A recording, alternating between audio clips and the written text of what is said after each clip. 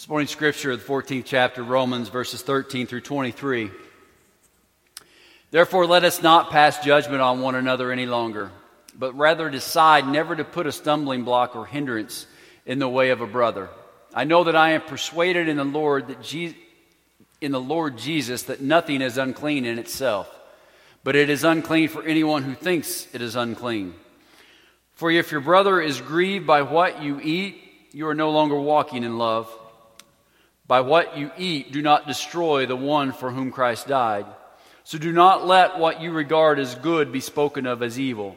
For the kingdom of God is not a matter of eating and drinking, but of righteousness and peace and joy in the Holy Spirit. Whoever thus serves Christ is acceptable to God and approved by man. So then let us pursue what makes for peace and for mutual upbuilding. Do not, for the sake of food, destroy the work of God. Everything is indeed clean, but it is wrong for anyone to make another stumble by what he eats. It is not good to eat meat or drink wine or do anything that causes your brother to stumble. The faith that you have, keep between yourself and God. Blessed is the one who has no reason to pass judgment on himself for what he approves. But whoever has doubts is condemned if he eats, because the eating is not from faith. For whatever does not proceed from faith is sin. The word of God. Let us pray. Most gracious God, Lord, we pray that your Holy Spirit would guide our thoughts, heart, and mind as we contemplate your words, Father. For we know without your Spirit it is impossible for us to understand what you have for each one of us. And Father, I just pray that I speak your words and that they be not of me, but be of you and be glorifying unto you. And we just pray that your Spirit help us apply these words as a church and as individuals as we go about living this Christian life. In Christ's name we pray. Amen. So, we have gone through a great deal of chapter 14. We'll probably have one more week before we finish up chapter 14. In chapter 14, as we have seen, has been dedicated to basically how we live together as Christian brothers and sisters and how we live together as a church. And the beautiful thing about chapter 14, and it's pretty amazing how God works it out to where we are in the Bible and how it relates to the Bible study, how it relates to Sunday school, and how they all intermingle and mesh together at one time is pretty amazing. And it's clearly God's work and His hand at play whenever that does happen. But I think chapter 14 has taught us that the Christian life isn't an individual walk. And you hear that a lot. We tend to think, well, I'm responsible for me. And we kind of like that idea, right? We don't want other people in our business or in our walk because we like to have that isolation. And we tend to withdraw from a corporate type of worship or a corporate type of faith. Chapter 14 shows and demonstrates to us that it is corporate. That even though my faith is given to me, my God, it is a corporate faith, and we're all in this together. And that's one of the reasons why God has established the church. And you go to John chapter 17, and you see Christ's high priestly prayer, and He's talking to the Father, and He said, Father, I pray that they are one as you and I are one. And that was Christ's desire of the church, that we be united as one. And I think the church has gotten away from that. I think that the way society has evolved, that we've gotten away from this corporate structure and we've gotten into a bunch of individuals sitting in pews. And that's not the way God planned for it to be. And that's not how He wanted His church to function and act. And we've gone through how the church is a body, right? My body isn't a group of individual members that are not related to the others and know what the others are doing and helping out the others in all areas. But if you take away my finger, then the other three's got to make up that loss. And I'm not just talking about the physical reality of it. I'm talking about the spiritual reality of it more than anything. And chapter 14 is a good illustration of that. That we work together to ensure the physical needs are met, but we work together to ensure that our spiritual needs are met as a corporate group, not as a group of individual believers. And I really hope that you can see the difference. The church, not us, but the church in general, was a tighter-knit group of people in the early days. They did a lot of things together. That was their family. But as society has changed, we have withdrawn from that. And I don't think that's a good thing. I don't think that's the way Christ would want it. He wants us to exemplify a family to a greater degree than what you got back home. Because this group's in it for eternity. The group you got back home, it's not going to be there forever for those that don't believe. And so that's what he wants from the church, is that we're in this together, we're pulling together for each other, helping each other along physically, and most important, spiritually. And I think it's not a good thing that we've lost that. We should function as a body. In chapter 14 is illustrating how we function as a body in harmony and how we do that and are able to cooperate. And when I say cooperate or coexist, not only do we avoid petty disputes, but we also embrace each other in a very special way. And we saw Paul deal with petty disputes, and he's sort of dealing with it here in this part of the chapter as well. Unfortunately, the church, not unlike a family, can be a breeding ground for petty disputes, right? Golly. Can the family not be a breeding ground for petty disputes? And the church. I mean, we probably all have heard people talk about, I went to church, something happened, I got my feelings hurt, I'm out. I ain't going back. Probably petty. In the overall scheme of things, most likely it was a petty situation that led to that. But oh, the damage that caused. Oh, the damage that it did to perhaps their eternal life. I mean, we know in Hebrews that it is a commandment that we meet together. We not forsake the gathering together. We come to church on Sundays. But because of a petty dispute, most likely, some have chosen not going to do that, to only at the end demonstrate that they're disqualified and that they never really were saved. The dangers that can come from small things such as that. But as we've seen and as we looked at last week, and we're going to look at again this week, there is a difference in avoiding petty disputes, such as what meat you should or shouldn't eat, whether or not you should drink wine, or whether one day is more holy than the others, and overlooking sin.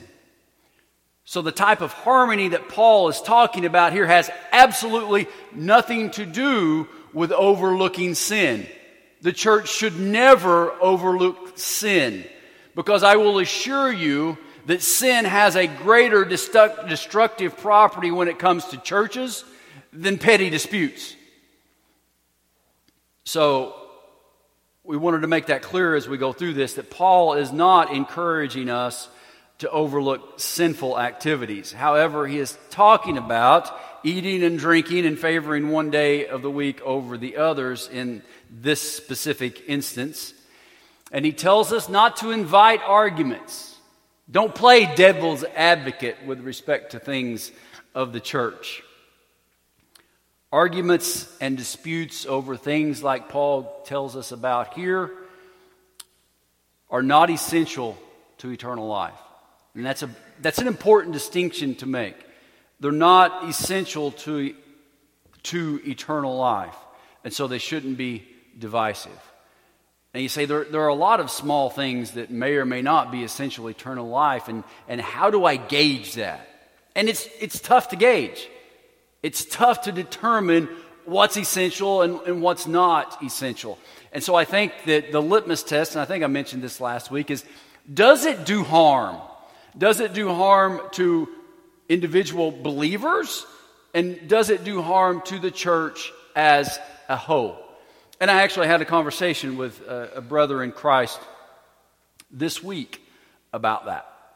He brought up the prosperity gospel, and those of you who do not know the prosperity gospel, in a small brief synopsis, the prosperity gospel believes that God wants you to be rich and healthy and everything that the world wants out there, and that you're entitled to that, and that you will be healed from all infirmities. You just have to have enough faith. Now, what's the problem with that? Well, I'll tell you the problem with that, as I shared with this brother. The problem with that is those that say if you have enough faith you'll be healed. Well, we all know that we're going to die sometime, folks. That's the reality of life. So there's always going to come a time in our lives when we're not going to have enough faith to cure whatever it is that ails us. What does that do to us as individuals and our faith when that happens? What happens when somebody tells you if you have faith you're going to be healed and you're not healed? Then you turn around and you say, what's wrong with me, God? Why don't I have the faith to be able to be healed? That does damage. That destroys people's faith. That makes them think that they're not of God, that He doesn't love them, that He doesn't care about them, that He doesn't give them the faith to be healed. That's dangerous. So is that something that we overlook and say, oh, that's okay? I don't think that it is, because of the damage that it causes.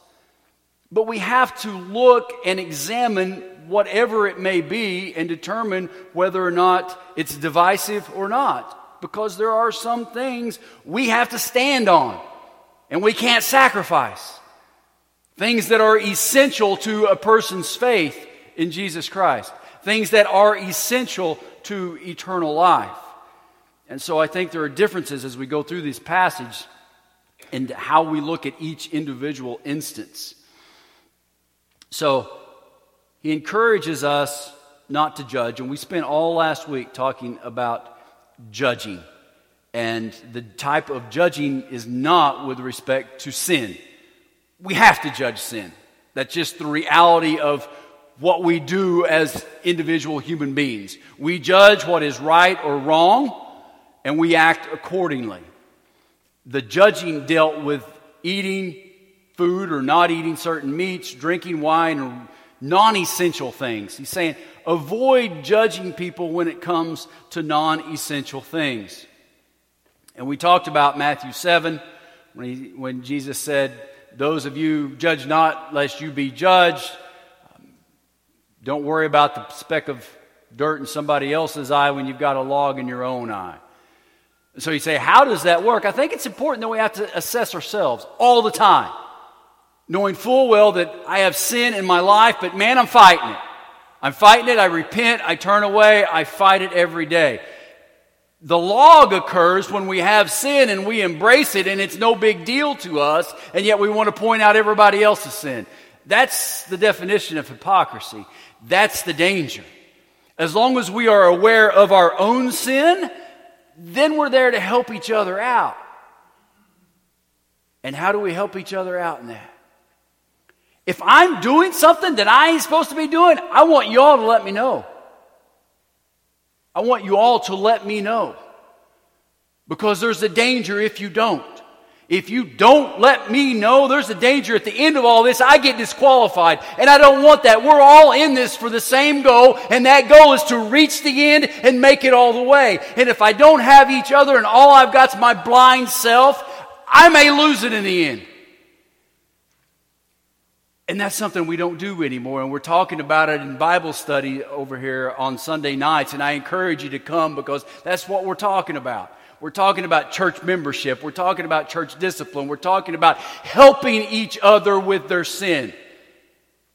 Now, if you come up to somebody and you know they're caught in sin and you say, hey, look, you don't need to be going down this road, and it all goes bad, it probably all goes bad because they don't know how much you love them. That's the first step. That's the very first step. because you haven't, or we haven't invested enough in each other to know, I'll die for you. I will. That's the first step. So we have to invest in each other before we can get to the next step, because it'll go bad. It'll all go south from there. But we're all pulling, and should be pulling, in the same direction. Willing to share life's most difficult moments, willing to share life's most wonderful moments, regardless of what they are. Not being afraid of telling somebody, hey, I'm in a bad spot, because we share love to the extent that we're not worried about somebody gossiping about us, because we have a love that they don't have outside. That's what the church is supposed to look like. That we love like they don't know how to love. And we're not here to tear each other apart. We're here to lift each other up and assure that each one of us was going to make it to the end. That's what Christ's church is supposed to look like. And we're to be encouraging to each other. We do it with our children, right? If our children are about to engage in some type of activity that we know there's a pretty good likelihood they'll die, what are you going to do? Everything in your power to keep them from doing it. If I'm engaged in an activity that you know that is going to lead to me being disqualified at the end, I sure hope you do everything in your power to keep me from doing it. Because there's way more at stake than it is when life and death of your child.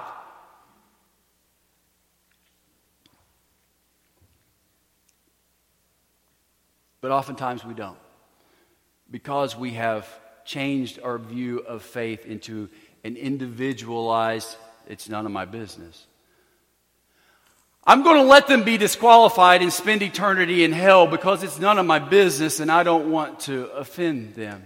Offend me. Please. Please. That's why corporate worship in the church is so important. So the Bible is clear that we are to be there for each other and help each other, especially in those moments when we're blinded by sin, when we can't see and make sense of anything else that's going on. But yet there are times and things that we do that aren't essential, that in the overall scheme of things make no difference. Whether it's you eat meat on Fridays or don't eat meat at all, or drink wine or don't drink wine, or one day is above the other, they're non-essential. Paul's saying, don't quibble over those things. Don't be divisive. I got in trouble last week because I used divisive. You can pronounce it either way. Steph's like, I didn't know what you were saying. You were saying divisive. I say divisive. I say potato. You say potato. But anyway. So as I said, the litmus test is whether it is dangerous or poses a danger to the church or to your faith. And I think we have to keep that in mind as we go through this. So let's move on to this morning's passage. Let us therefore not pass judgment on one another any longer, but rather decide never to put a stumbling block or hindrance in the way of a brother.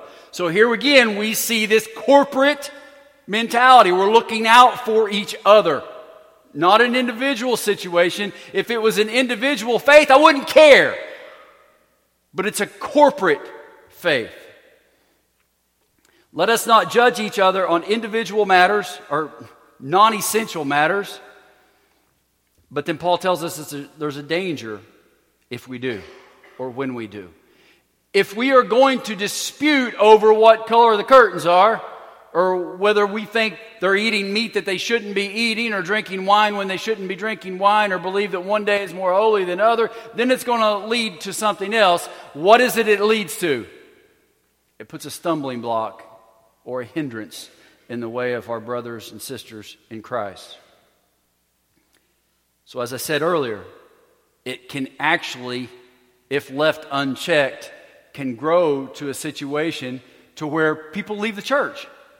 People just get their feelings hurt and they leave the church in total. Not only do they walk away, but they never come back. So Paul goes to great lengths to make sure not to cause his brothers and sisters to stumble. And he did. he went to great lengths to make sure that didn't happen. In 1 Corinthians 9:19 through 23, Paul says, I am free from all. I have made myself a servant of all. Why? That I might win more of them. Even though he truly knew in his heart he was free, he served everyone just for the sake of the gospel. To the Jews I became as a Jew in order to, why? Win the Jews. To those under the law I became as one under the law, though not myself being under the law, that I might win those under the law. To those outside the law I became as one outside the law, not being outside the law of God, but under the law of Christ, that I might win those outside the law. To the weak I became weak, that I might win the weak. I have become all things to all people, that by all means I might save some. I do it all for the sake of the gospel, that I might share with them its blessings. So you see, Paul went to great lengths to make certain he didn't do anything that would result in a stumbling block to his brothers and sisters, that whenever they got to the end that they would become disqualified over something that he had said, over something that he did. So here he admits that he's totally free, yet he serves everyone. And in verse 20, that he was a Jew, and in fact he was a Jew, but he became and acted as a Jew to win the Jews over, to bring them to faith in Christ. Verse 21, to those outside the law, he became as one outside the law, not being outside the law of God, but under the law of Christ. So to those outside the law would be the Gentiles. He became as one outside the law. So the Gentiles would always make fun, and we're going to talk about this some more in a few moments. They would always make fun of the Jews for everything that they observed and everything that they ate and how they observed the law. And the Gentiles would say, we're free. We don't have to do anything according to the law. So Paul comes along, he's like, you know what? You all are right. You don't have to do anything to be saved. You don't have to obey any of the stuff that Moses told the Jews to obey. You don't have to do it. Not being outside the law of God, but under the law of Christ. So we've talked about the law of Christ. The law of Christ is the law of love.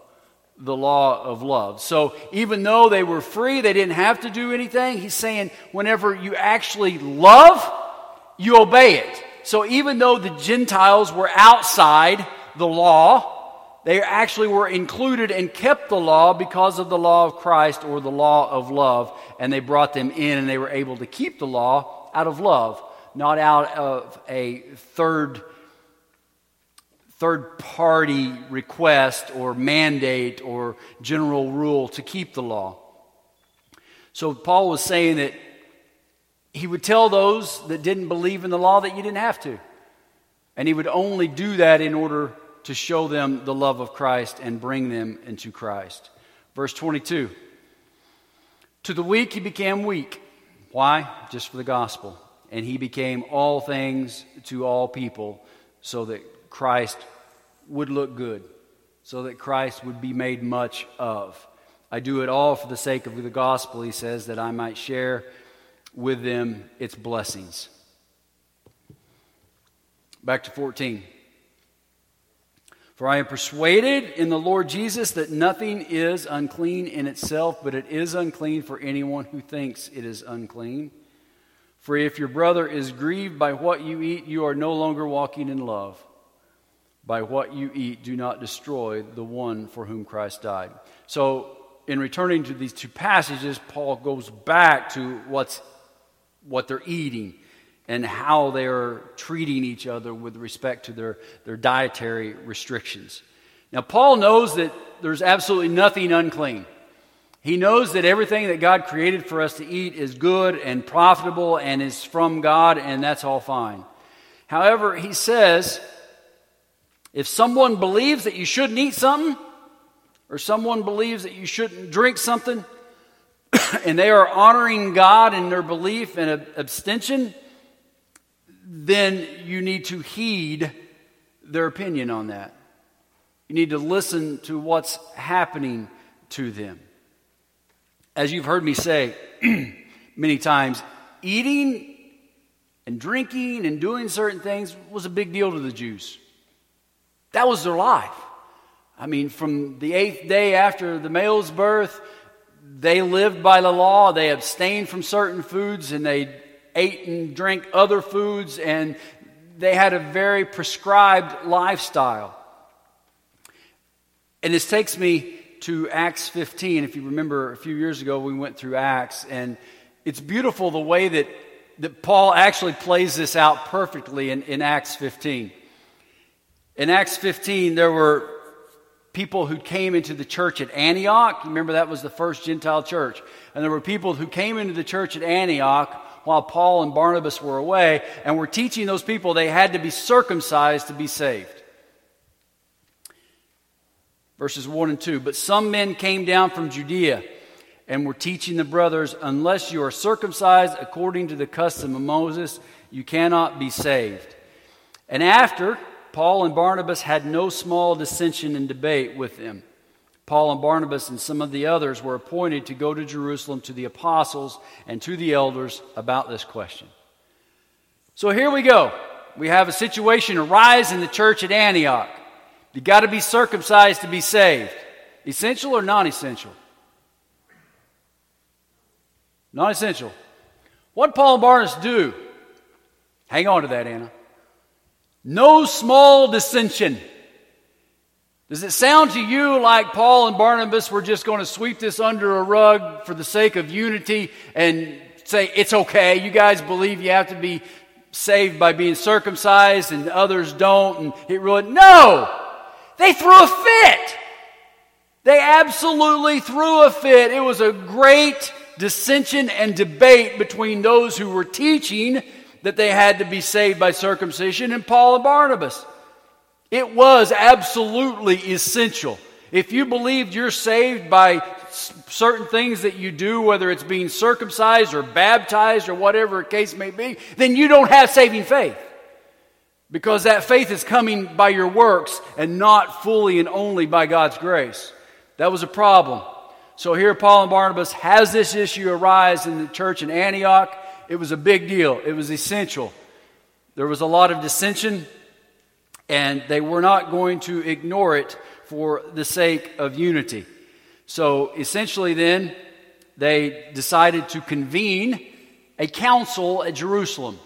And so we had Paul and Barnabas and James and Peter and a bunch of the apostles and a bunch of representatives from different churches, and they all went to Jerusalem to deal with this issue. And so after they got to Jerusalem and they had this meeting, then they sent a letter to the Gentiles. Therefore, my judgment, verse 19, is that we should not trouble those of the Gentiles who turn to God, but write to them to abstain from things that are polluted by idols, from sexual immorality, and from what has been strangled, and from blood. This is sort of unique in that they said, okay, we're going to have a decision where we all believe and concluded that circumcision does not save you, nor does someone who believes have to be circumcised. But by the way, I know there's problems in the church between Gentiles and Jewish believers. And they just rub each other raw. There are certain things that they just have difficulties with.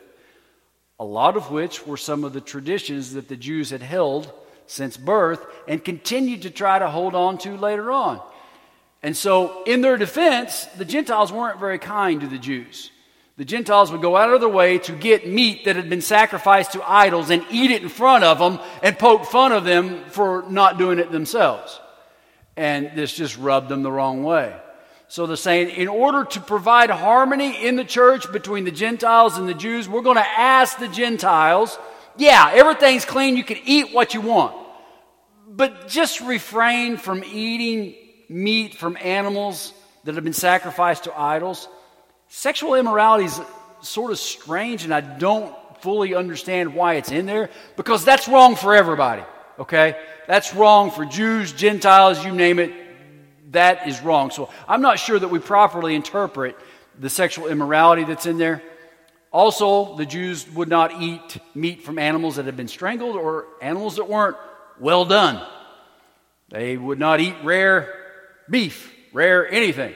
That was a command, and they held on to that command. And again, they did not like seeing the Gentiles do this. So they said, look, salvation's not dealing with those, so we're just going to ask that you refrain so that your Jewish brother doesn't stumble. So that your Jewish brother doesn't stumble. And that was basically the reason for this letter that they sent out. Back to Romans. For if your brother is grieved by what you eat, you are no longer walking in love. By what you eat, do not destroy the one for whom Christ died. So Paul tells us, if your actions, even though they're not sinful, are grieving your brother or sister in Christ, and you continue to do them, you're not walking in love. You're not demonstrating Christ's love in the way that he wants you to.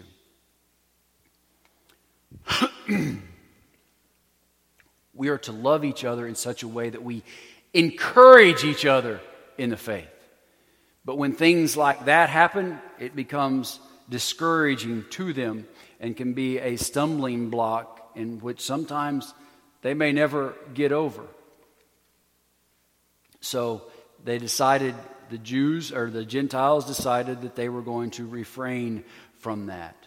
Now, many of you say, well, whatever I eat or drink or whatever I do is my business. None of your business. But this passage tells us differently. This passage tells us what I eat and drink and what you see me eat and drink or what you see me do or say is everyone's business, because it can become a stumbling block to others. And I try to avoid that at all cost. And so it's a different way that we should act as a corporate group or as a corporate church. Now, as I've said before, many times and from this pulpit, I don't believe there's anything wrong with drinking a glass of wine. Nor do I believe there's anything wrong with drinking a beer. The sin comes whenever we do that too much. I think that's very clear from the Bible. I am 100% convinced of this in my heart. However, there are those that do not believe that way. There are those that have the exact opposite feeling with respect to that, right? They are teetotalers. You drink, not a good thing. Shouldn't be doing it at all. So, how do you deal with that? How do you deal with it? And I'll tell you, this is how I deal with it. Not that I'm right, but this is how I feel I'm right in dealing with it. Is if I'm in a restaurant and I'm out and about and it's local, I don't. I dare say you won't see me at any local restaurants drinking alcohol. Why? For that reason. For that reason. Even though I'm convinced it's fine, what happens is I might do them harm. My actions may do them harm. And you say, how are your actions going to do them harm? They see me drinking in a restaurant. What are they going to do? You think they're just going, okay, go on? No, they're going to go back. They're going to say, can you believe what I saw Scott doing? And he's a pastor? Right? My indulgence or my proclivity to engage in God's gift of an alcoholic drink leads them to some sort of sinful activity, whether it be gossip, whether it be some sort of judging and telling others that it's not right and going all... I'm causing my brother or sister in Christ to stumble. Do you see that connection? So the least I can do... Now, if I run onto you in some other city, I'm sorry. But the least I can do is try to refrain from that in order to stop the repercussions that may happen out there, even though I believe they're wrong, okay? They believe I'm wrong. But it's not where I want to do something to cause my brother or sister to stumble into the fact that I may even cause them to engage in some sort of sinful activity and end up destroying their walk with Christ. And so I hope that you can see that our faith isn't individual, in that it is corporate, in that we have to always be looking out for each other, encouraging each other, helping each other. Not only in times when we're sick or ill or need money or need something like that, but especially in spiritual matters where we're not all mature and some of us are at different stages, that we constantly lift up and encourage and love on each other in that way. Verse 16 to 17, I'm wrapping it up. So do not let what you regard as good be spoken of as evil. You see how that would work in the example I gave? That I regard that as good, but yet those that see me and think the opposite would be spoken of as evil. For the kingdom of God, it's a beautiful verse 17, for the kingdom of God is not a matter of eating and drinking, but of righteousness, of peace, and joy in the Holy Spirit. He's saying, eating and drinking is so minute and unimportant. Don't get caught up in that. Sacrifice that if you have to, because what's really important is righteousness and peace and joy in the Holy Spirit. That's what we should all ascribe to, because that's the kingdom of God, not the kingdom of man. That should be our focus. So when that's our focus, giving up some of God's gifts in order to help a brother or sister in Christ not to stumble, not to lose hope, not to be discouraged, not to walk away from the faith, is incredibly important.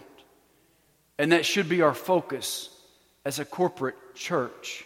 So as we move forward, and we're going to finish these passages up next week, I want you to think about that.